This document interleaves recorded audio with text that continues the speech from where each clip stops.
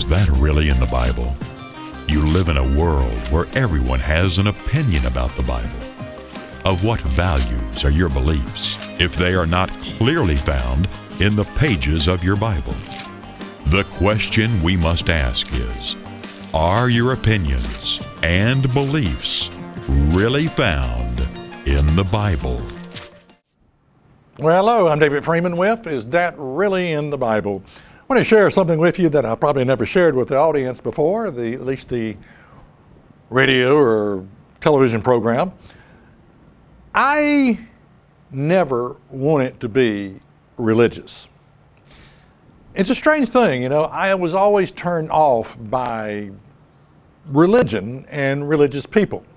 I sort of have thoughts in younger days of maybe being backed into a corner. Do you know the Lord, brother? And have you given your heart to the Lord, brother?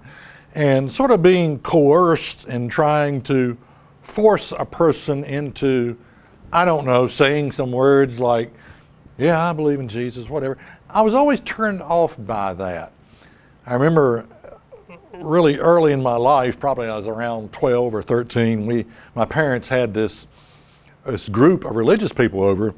They invited them into their house. I think the church had asked them, my parents, if they would take these people in. It was called the Radford Group, and they were a group of nuts, a bunch of nutty religious people, and they blamed everything on a demon.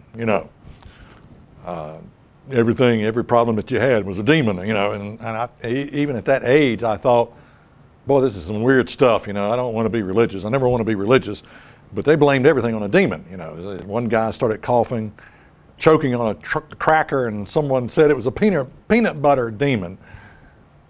I guess he was eating peanut butter crackers or something like that. But that was how bizarre this little group were. And, they were into speaking in tongues, which to me was nothing more than a gibberish that no one could understand. And yet it sort of almost was like a drug to these people. It made them feel really good. And so the whole persona of religion really was a big turnoff for me growing up.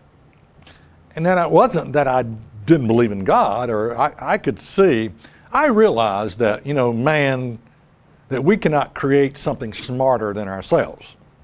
And so I was wise enough, even at an early age, to realize, there's got to be a creator. I understood that. I knew I didn't create the sun. I knew no man created the sun and the starry night and the flowers and the tree and everything that I saw around me. Man cannot create something smarter than himself. So I knew there had to be a creator. I didn't deny the existence of God. I just didn't want anything to do with religion, if you understand what I'm saying. And, people, teenage years, running into people telling me that they're Christian. Well, I'm a Christian. My mother told me one time, she said, anybody has to tell you that, run like hell in the opposite direction. If they have to tell you they're Christian, they should set it by their example, which made a lot of sense, by the way, but people having to tell me that they're a Christian right before they screw you or whatever, the car salesman telling you that, hey, he's a Christian car salesman. And then he takes all your money or whatever. He sells you a piece of junk, a clunker or something like that, whatever. So when God called me at age 24, this was the last direction that I wanted to go. I really, and I think I resisted it for years after God called me. Because I really reluctantly went in that direction, sometimes against my own will, submitting to God, submitting to the will of God, submitting to God's law. I didn't care much for that either. All of that was really tough for me. I sort of came at it fighting against it. Didn't want to do a lot of things. I know for 4 years after God called me, I would go to church, but I didn't want to dress up. But do you know why I didn't want to dress up? Because I didn't want to look religious. I associated people dressing up in their nice suits and dresses as looking religious. And so I just wore casual clothes. I mean, corduroy, a sweater or something, but I didn't wear a suit and tie, and I didn't want to look religious. And then, of course, one day my mother said, well, David, if you can afford it, you ought to look your best when you appear before God. And so later I began to dress up a little bit and took her advice. When God called me, the thought of ministry never, ever crossed my mind. Believe me, it never crossed my mind. I totally was content with being a wallflower. If I had my way, I would probably go to a big church where I could hide. I'd go in, zip out, zip in, zip out, and wallflower. I didn't want to be noticed or seen or anything like that. And I think later in ministry, when I began to realize, okay, this is the direction God is wanting you to go, and that too was against my will to a large degree, because I did not. The concept of speaking before an audience or speaking in front of people just was appalling to me. Great fear, great resentment, and rejection. I didn't want to do that. Did not want to do that. And I think one of the things I've struggled with is, who am I to represent God? Because if God calls you into the ministry, you are to represent Jesus Christ. You are to represent God. You are to, who am I to represent God? Who am I to teach others? Who am I to show others? Who am I to lead others? Has always really bothered me, because, I sort of look at my own shortcomings and realize I come up short in this area, and I don't know if I want to go in that direction of representing my Savior, Jesus Christ, who died for me, who loves me. Who am I to represent this being? Now, I think it's okay for the Father to reveal who Jesus is. It's okay for the Bible to reveal who Christ is. And that's the approach I want to take today. Sort of get me out of the way, and let's take a look at how the Bible views Jesus Christ. In other words, don't believe me, but please believe your Bible, what your Bible says about Jesus Christ. Okay, let's go into this. Ephesians 3 and verse 9 says this, and to make all men see, and this is what I'm trying to do, make all men see, it's what the Bible wants to do, what is the fellowship of the mystery, which from the beginning of the world has been hid in God. Now, this is a great mystery that has been hid from the eyes of religious people and non-religious people. It's been hid from the world, and it is a mystery, what we're about to discover here. It's a mystery about who Jesus Christ is. Hold on to your seats, because chances are you've never heard this in church. All right, let's keep reading. Let's read it again. Okay. And to make all men see what is the fellowship of the mystery, which from the beginning of the world has been hid in God, who created all things by Jesus Christ. Okay. God created all things by Jesus Christ. What does that tell you? Well, it tells you that as you consider the earth that travels around the sun at a speed of 64,000 miles per hour, when you consider that when you go to bed at night, from the time that you wake up, you've traveled over 500,000 miles on this spaceship called planet Earth, the God who created that was Jesus Christ. Photosynthesis. We can't live without that. The green leafy, the trees putting off fresh oxygen, and then of course they in return take in what we breathe out, carbon dioxide, and it's a cycle. But the God who put that in motion was none other than Jesus Christ. the tides, the waves that go in and out, and big old oceans, that those large bodies of water have to move. They have to move around, stirred up. And so Jesus Christ created a moon, the gravitational pull of the moon on the earth, which causes those oceans tides to go in and out and to keep that water from stagnating, because if it didn't have that gravitational pull of the moon, everything would die in the oceans and then we would die.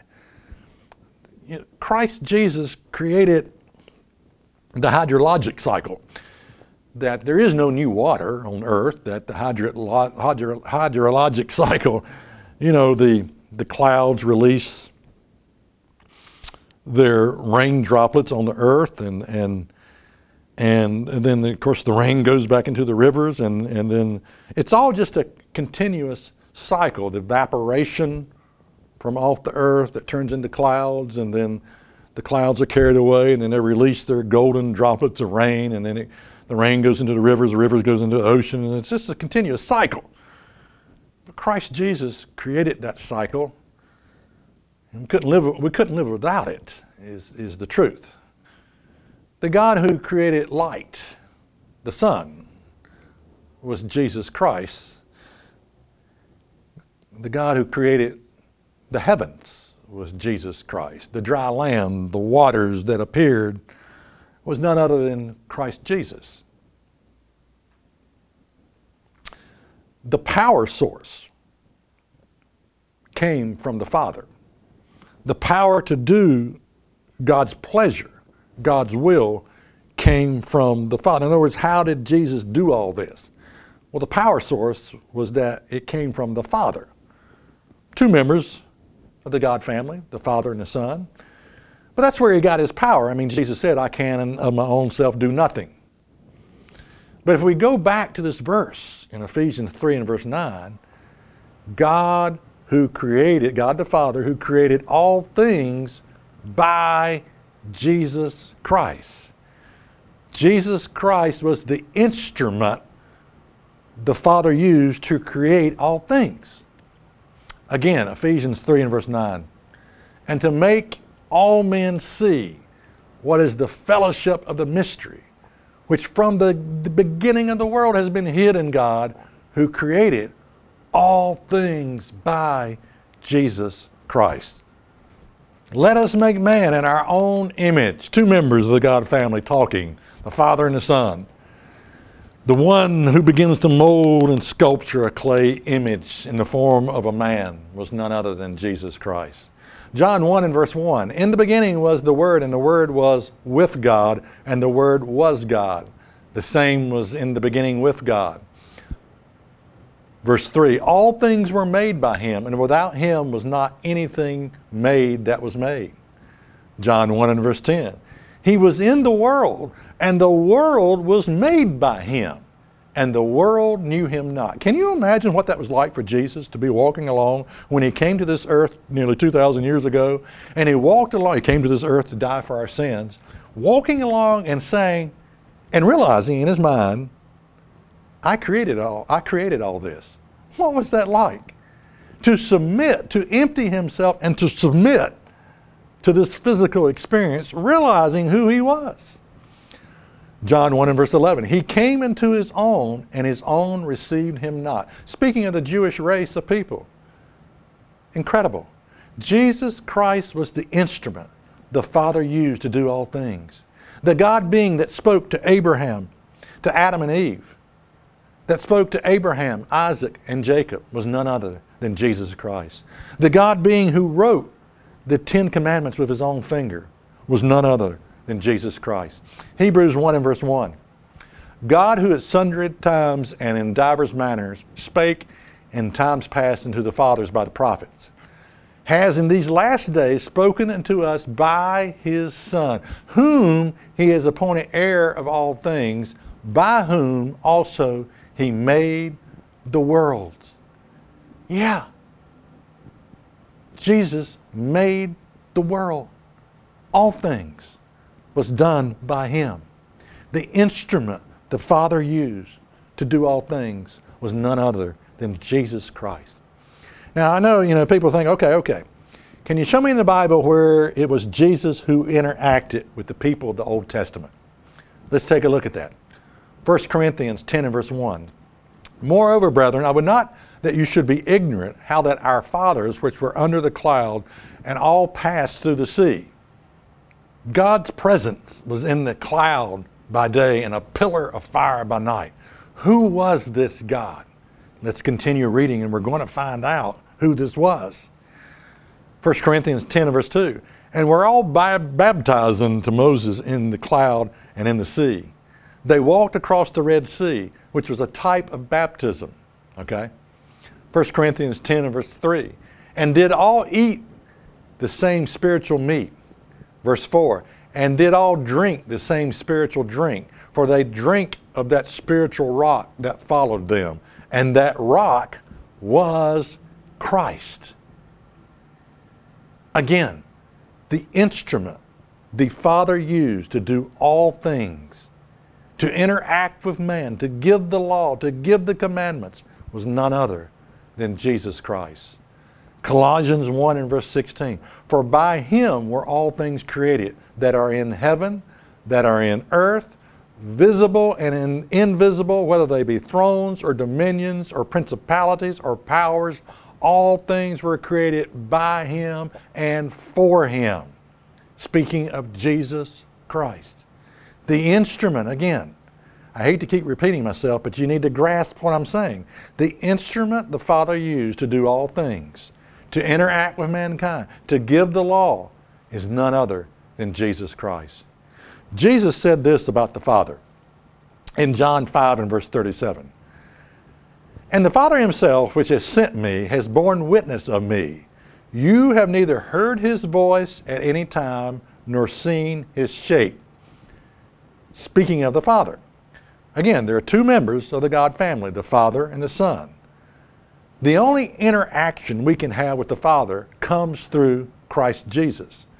And it comes through in the form of prayer. Jesus said, when you pray, say, Our Father, which are in heaven, hallowed be thy name. Now, why is this important to understand who Jesus is? Well, I'll tell you what. In John 8 and verse 58, little interaction between Jesus and the Pharisees, Jesus said to them, Verily, verily, I say unto you, before Abraham was, I am. You want to take note of that I am statement. Now, this little I am statement nearly got him killed, but do you understand why it nearly got himself killed? Well, to understand why this I am statement nearly got him killed, we have to go back to Exodus 3 and verse 13. And Moses said unto God, Behold, when I come unto the children of Israel, and shall say unto them, The God of your fathers has sent me unto you, and they shall say to me, Well, what is his name? What shall I say unto them? And God said unto Moses, I am that I am.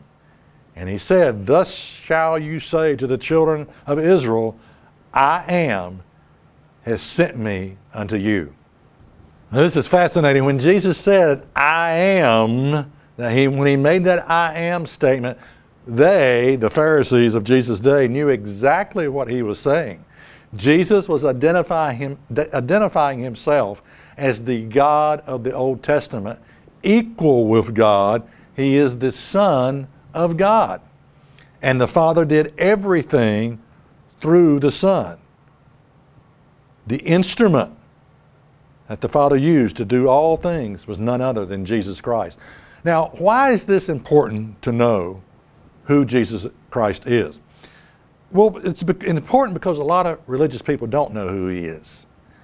A lot of religious people have this concept that in the Old Testament, there's this old harsh, father, ridiculous God that went around giving these ridiculous commandments that no one could keep. And you know, they just really struggle with this, identifying with the God, the old harsh, in their mind now that what they're thinking is incorrect.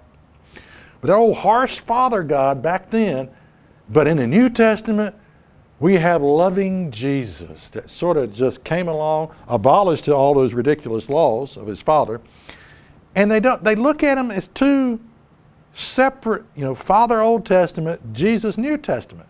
No, no, no, no, no, no. That's not what your Bible teaches. No. When Jesus said, I am that I am, he was identifying himself as the God of the Old Testament. Why is this important to understand who Jesus Christ is? I'll tell you another reason. Many years ago, there was a radio talk show host made a statement something like, well, Jesus never in the New Testament condemned homosexuality. And if you're the typical non-thinking religious person, you would say, well, yeah, I've never read anything Jesus said about homosexuality in the New Testament. You see, you don't know who Jesus Christ is. Leviticus 18 and verse 22 says this, you shall not lie with mankind as with womankind. It is an abomination. Who said that? None other than Jesus Christ. Jesus Christ is the one that wrote that, said that, who gave that law. When you hear preachers talk about, well, Jesus came to abolish the law. He nailed it to his cross. No, no, no, no, no, no. Jesus wrote the Ten Commandments with his own finger. That's who Jesus Christ is. And he says, I change not. Jesus Christ, Hebrews 13 and verse 8, let's read this. Jesus Christ, the same yesterday and today and forever. You see, there's an illusion, there is incredible confusion in people's minds about who Jesus Christ is. You cannot know Jesus unless you know who Jesus was before he came to this earth to die for our sins. Do you know who Jesus was before he came to this earth to die for our sins? That's my question. That's the $1 million question. And I'm telling you, most, well, maybe not all, not all, but many religious people do not know who Jesus was before he came to die for our sins. Before Abraham was, I am. And that little I am statement nearly got himself killed by the religious nuts of Jesus' day, the Pharisees and the Sadducees. Colossians 1 and verse 16, for by him were all things created that are, okay, let me back up. By him, who? Jesus. By him were all things created that are in heaven, that are in the earth, visible and invisible, whether they be thrones, dominions, or principalities, or powers. All things were created by him and for him. You see, here's what you got to understand about Jesus Christ. Hear me when I say this. We have got to identify who Christ is and cut through the confusion that is in people's mind. Jesus Christ is not just the God of the New Testament. He's the God of the whole Bible. I'm David Freeman, and I've just told you who Jesus Christ really is. And that's what's really in your Bible. Your Bible will be nothing more than a book of contradictions until you understand who Jesus Christ really is. Your Bible reveals that Jesus Christ is the God of the Old Testament. Speaking of his pre-existence with the Father, Jesus said, "Before Abraham was, I am." Prove to yourself who Jesus was before he became the Savior of the world.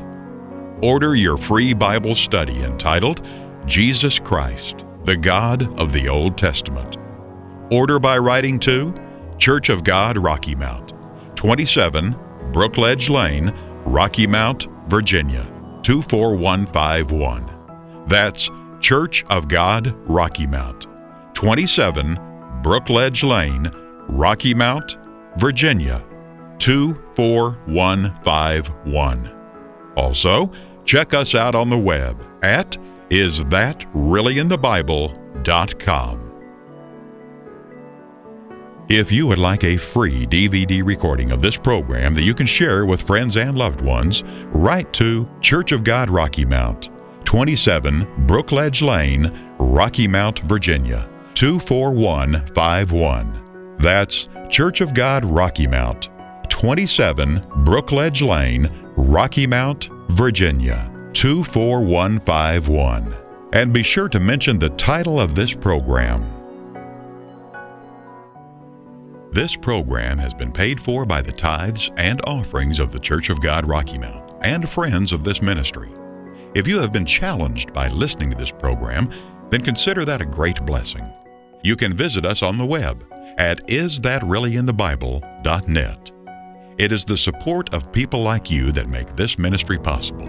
If you have been blessed by this understanding given to you today, then consider making a donation by writing to Church of God Rocky Mount, 27 Brookledge Lane, Rocky Mount, Virginia, 24151. That's Church of God Rocky Mount, 27 Brookledge Lane, Rocky Mount, Virginia, 24151.